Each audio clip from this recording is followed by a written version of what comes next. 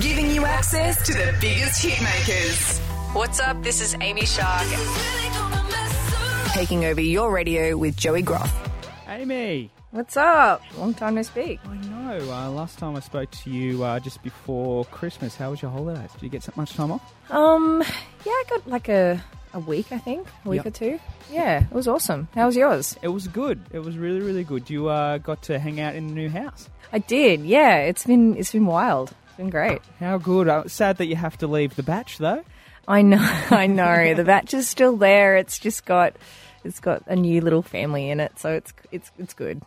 Now, I do love not just a talented musician, but also life hacks, how you put away your Christmas tree. I saw that on Instagram. Oh, my God. So I was packing, like, we're doing some stuff in the house, and I wanted to put, like, this box somewhere, and I forgot that I put the tree under the stairs, and I opened the door, and I was like, oh, that's right. It's still there looking all Christmassy. Oh, it's so good. So did you put it down, or you just kept it, like, ready to go for next Christmas? Oh, she's ready, lights and all. It's like, all it needs is some power, man, and it's like I could keep the lights on in there if I wanted to. Such a good idea. Just my favourite moment of you dragging that thing down the hallway to put it underneath the stairs. Man, I'm like, yeah, I said to Shane, I'm not doing it. He's like, no, I'm not doing it. I can't be bothered. And I'm like, all right, I got an idea. So good. Now, you've been incredibly busy, obviously, over in Europe. You've just come back. You're about to kick off some shows here in Oz as well. I want to first talk about, obviously, being on Vogue because, I know that you don't really get your photo taken. You dress, how you want to. You're nice and comfortable. So was it a total out of comfort experience for you, obviously getting in front of the camera and wearing clothes that you probably wouldn't usually wear? Yeah, it's definitely, I'm definitely not built for model life. So I was hyperventilating as we were arriving just because there was just so many important fashion people there. And there was 10 security guards watching over the jewelry and the clothes and stuff. So it was pretty intense. And obviously Aduk is a pro model, runway. So she's walking around and I'm like, oh man, I'm just not meant to be here. But everyone was so kind and great and obviously made me look fantastic. So I'm really glad I did it in the end. Yeah, you looked absolutely stunning on the cover. And I loved also what you said in the interviews as well. I guess you and I must have had the same advice, never say no. Yeah, I mean, I've always loved pushing myself and doing things that are well out of my comfort zone, and that's the only way that you get anywhere in life. If you sit still or stay comfortable, you're never really going to experience the opportunities that present themselves. Well, and you look at your career, how quickly it's gone, and you never, I think you especially never say no to a gig, or sometimes you have to, I'd imagine, but you really try and get as many places as you possibly can. Yeah, I think it's important. I mean, there's a big rule at the moment to the key is being able to say no. So there are a lot of things. I guess it's just all about, what aligns with what you want to do and what your brand is and what you believe in. So, I've got to be careful with things that I do, but everything I do is because I want to do it. So no one twists my arm, because if I have to have my arm twisted, I just don't do it. So I think I've just been lucky with the opportunities that I've been given. Now, when you were getting approached for Vogue, was it an immediate yes, or was it kind of you had to go away and kind of think about it for a little bit? Oh, it was so funny, Joe, because so I'm really close with this girl at my record label, and she called me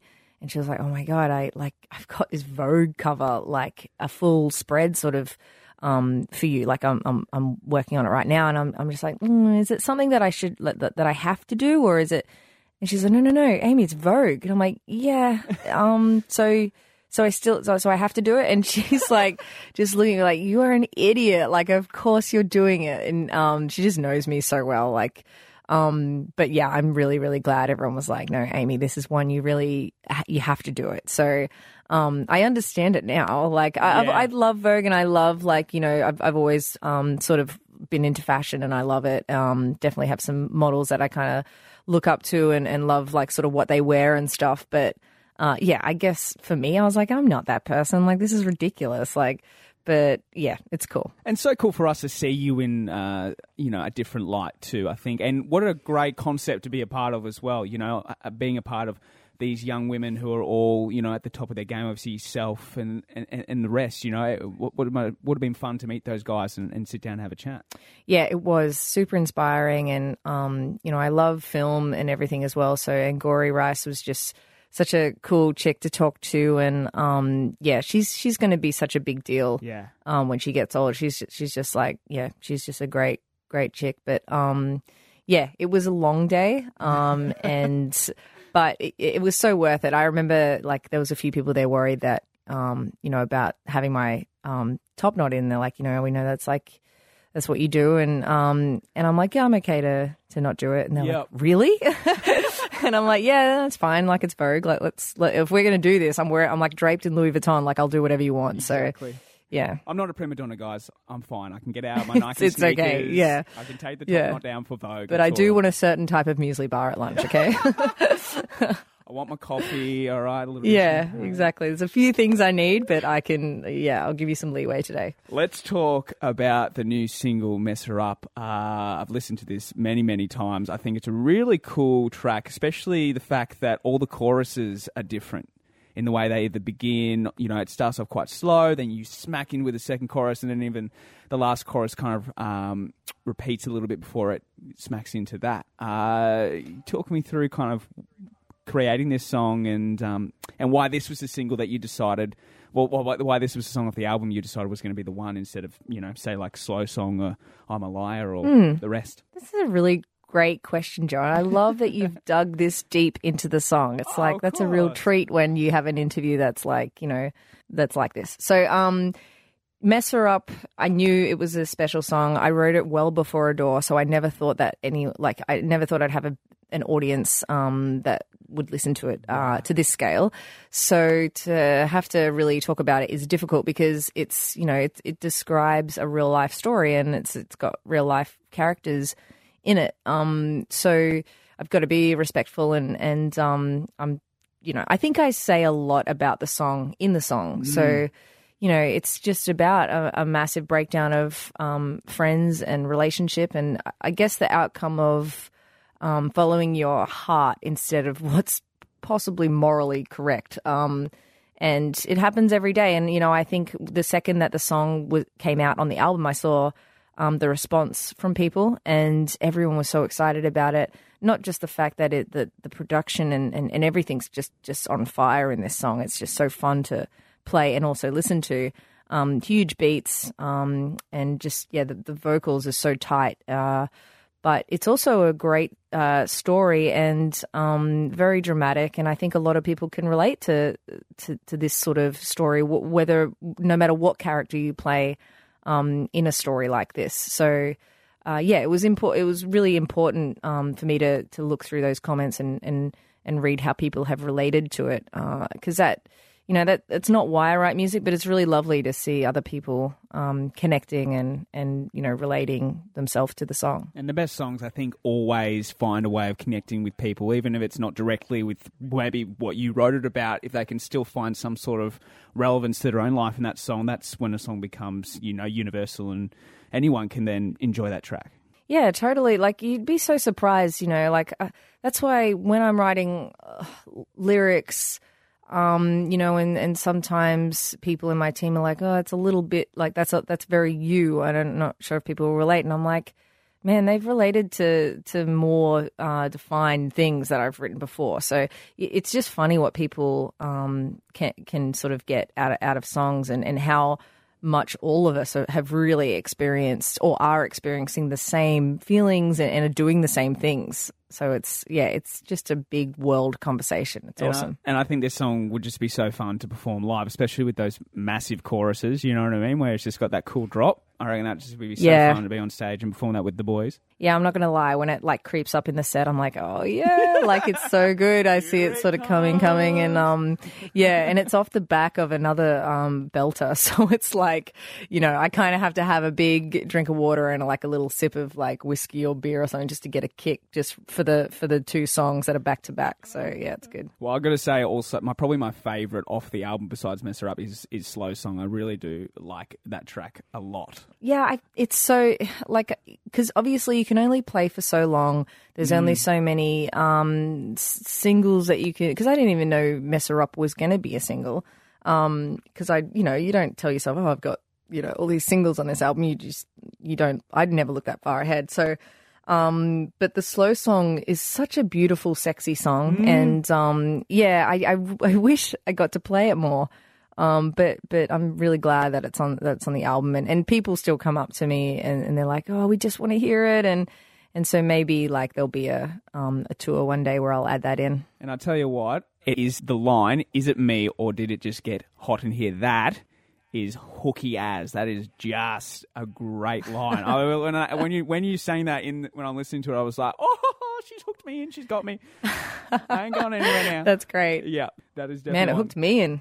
I was like, and I was stoked with that. I wrote it. Yeah, I was like, this is great. Like, it just took it to another level. Thank you. Now, talk to me. First of all, Mark Hoppus, Blink-182. Then you go and hang out with none other than Bill Corgan from the Smashing Pumpkins. Dude, seriously, you are hanging out with the legends. I know. It's, I mean, it's so funny what happens in LA. Like, people just talk, and the amount that, I get done in a week in that place is crazy. Yeah. Like, I didn't have Billy lined up or anything. Like, I don't even know how, so when his management sort of hit up my management saying Billy Corgan wants to work with Amy while she's here, I was just blown away because I'm like such a big Smashing Pumpkins fan, and the whole idea behind Adore, like my favorite album from Pumpkins is Adore, and my favorite song is Ava Adore. So when I got to tell Billy that, it was like, I can't believe I can tell Billy Corgan this story right now. It's insane. And his manager, we end up going out for a drink after the studio session, and he showed me the email that Billy wrote to him saying, I hear that Shark Girl is back in LA. Like, can I? And it's just funny that that's what I'm known as. That Shark Girl. That unreal. Shark Girl. That Shark Girl is back in LA. Can we lock her down? And was he everything that you thought he would be? He was, honestly, and the story is told a lot that your idols let you down. He was the coolest, most loveliest, intellectual, prepared. Like, he knew every song of mine, and not just that, he knew the key they were in. And he was giving me this massive compliment of saying, don't ever think you need to complicate your instruments, because your biggest talent is your melodies and lyrics. And he just knew so much about me, and I was just blown away. Like, I was super impressed that because he's Billy Corgan, he doesn't need to give me that time, and he really did. So it's, it was amazing. Yeah, because watching interviews that I've seen of him, he's just got that musical brain, you know what I mean? The way he talks about how he plays guitar, or using an amp, or using a loop pedal, or whatever he's doing, like, he's just like, it's an insane It's very complicated, he talks and you're like, I kind of understand what you're talking about, but, I'm like, you're way too smart for me. Yeah, 110%. But, now it's not until someone like Billy is like, he started talking about getting the Pumpkins back together, and then he started talking about Courtney Love, and then he's like, so when she was with Kurt, I was like, and I'm like, oh, okay, that's right. You're like a legend in that time. Like, we're talking about Kurt Cobain and Courtney Love, and this is what we're doing right now. This is crazy. It's cool that you get to hang out with people who've been around. At that point in time. Now, Queensland Music Awards, you are up again. You continue to dominate those awards. It must be, is that a favourite kind of award ceremony for you in a way? Because, it's probably one of the first places you got recognised for your music. Yeah, the Queensland Music Awards probably don't know how crucial they were to me to keep going, really, because the year that I won Best Pop for Golden Fleece, like, I know they say awards aren't everything, but I really needed some sort of recognition, and that was just a turning point for me when I realized, that people like that sort of songwriting. That honestly was such a special, because I'd never been recognized before. No one really had thrown me a bone before, like, I'd never gotten any, like, like big tours or any festival slots or anything. So that night I was probably just as happy as when I won my first Aria. I was just so happy to win that award. So forever and a day, I will remember that night, and I love the Queensland Music Awards for doing that for me. Because for most people who don't know, Amy was hustling for like 10 years before she got noticed. And I know you said in your Vogue, in the Vogue article that, you got to just do it for free. You got to do it for the love of it before, and that will then allow you to probably then get picked up by a label and be able to do all these amazing things that you've done. Yeah, that's like, the biggest, the strongest advice that I could give anyone, because that's when it all turned around for me. The second that I stopped trying to do everything and just focus on what's important. And what's important really is just the song and the music. Nothing else. No one cares if you have a website or what your merch looks like if you don't have a song that's trending. It's like, it's bizarre. And I look at what I did for so long and I'm like, oh my God, it's so simple. Just write a good song. Write a song that like is meaningful and honest and slightly different but edgy but has your words in it. It's very simple. I know it's hard to do, and it's hard to, there's a lot of good songs out there at the moment, but there's also a lot of platforms and people are hearing a lot more songs now. So I think if you have something good, it will shine. Oh, young songwriters these days, I like, especially this year, just listening to songs that have already come out, like it's just crazy, from like Billie Eilish to Julia Michaels, yourself. There are just so many amazing young songwriters and musicians out there at the moment. It's crazy. Yeah, and it's, the thing with Billie Eilish and Julia, I think the thing that we all have in common is we are in our own world, and you're just gonna, you can't be in a race with anyone else, like just be yourself and write your own style of music. Don't try and emulate anything, or just find your own groove, because that's what these girls do. They run their own race. That's the cool thing, and we were talking to a label actually about Billie, and it's just the funny thing is people don't know where to slot her because every song is different. She just does, she's so organic with how she creates music. It's so hard to play. You can't place her in any category, and I'm loving that because, as we've spoken before, genres are coming irrelevant now. If it's a good song and connects with people, then that makes it a great track. This is true. Like she is a force of nature. Like the funniest thing that happened with me and Billy is we were on the so we both did Apple Up Next. So we met really early on, and I was like, this chick's gonna blow up. Yeah. And then we did Laneway, and I hung out with her and her brother and her mom and everything. And the last day of Laneway, just typical Billy, she came up to me and she's like, "You're so talented, Amy. I hope you die." It's like she's the only one that could get away with saying, "I hope you die." And it just made me laugh so much. She's adorable, but she's hilarious. I love it because that's meant with so much love, but it's just... 100% all love, but all Billy. That's so good. Well, we don't have much time left. I just want to talk about something else you mentioned in Vogue, about a moment you had where you just had a little bit of a meltdown. You locked yourself in a bathroom before a gig. Talk to me through that moment, because meeting you and knowing you for so long now, I just wouldn't get that from you, that you'd have, this little meltdown. You seem so kind of just... go with the vibe and chill. I know you're so passionate about your music, and I know you're probably a little bit of a control freak when it comes to recording stuff and doing all that kind of stuff. But was it just stress and just buggered? Yeah, it all comes down to being so tired and probably hungry and just mentally drained and exhausted. And I remember I just didn't want to face it. I just was so sick of myself, and it's funny because it's not until it's like your job, you're like, I have to do this. Like, people are relying on me to do this. And, you're in these big cities playing these big shows and these late shows, and it's very overwhelming. I have a very big team, and we're all talking, and there's so many different opinions. And this one day I just snapped. I was just like, no, I don't want to be Amy Shark right now. Sorry. And, Shane had to just talk me out of the bathroom, and I ended up having a really good show. So, but yeah, it does happen. It does happen. Little meltdowns. Not often, but it does happen. Do you forget it's a job sometimes?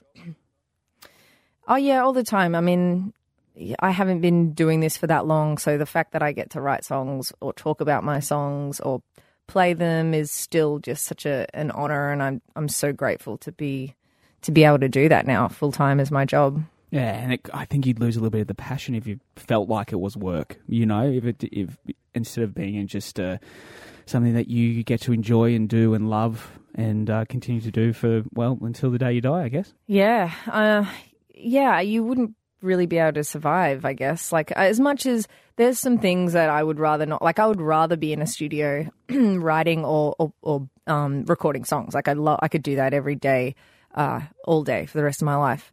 But when, some musicians I've spoken to and artists, they're like, oh God, I still need like this many more songs. And I'm like, isn't that like the fun bit? Like, isn't that what, like, I can't wait to some days wrap up the day and go back and write songs. Like, that's just like, let me at it.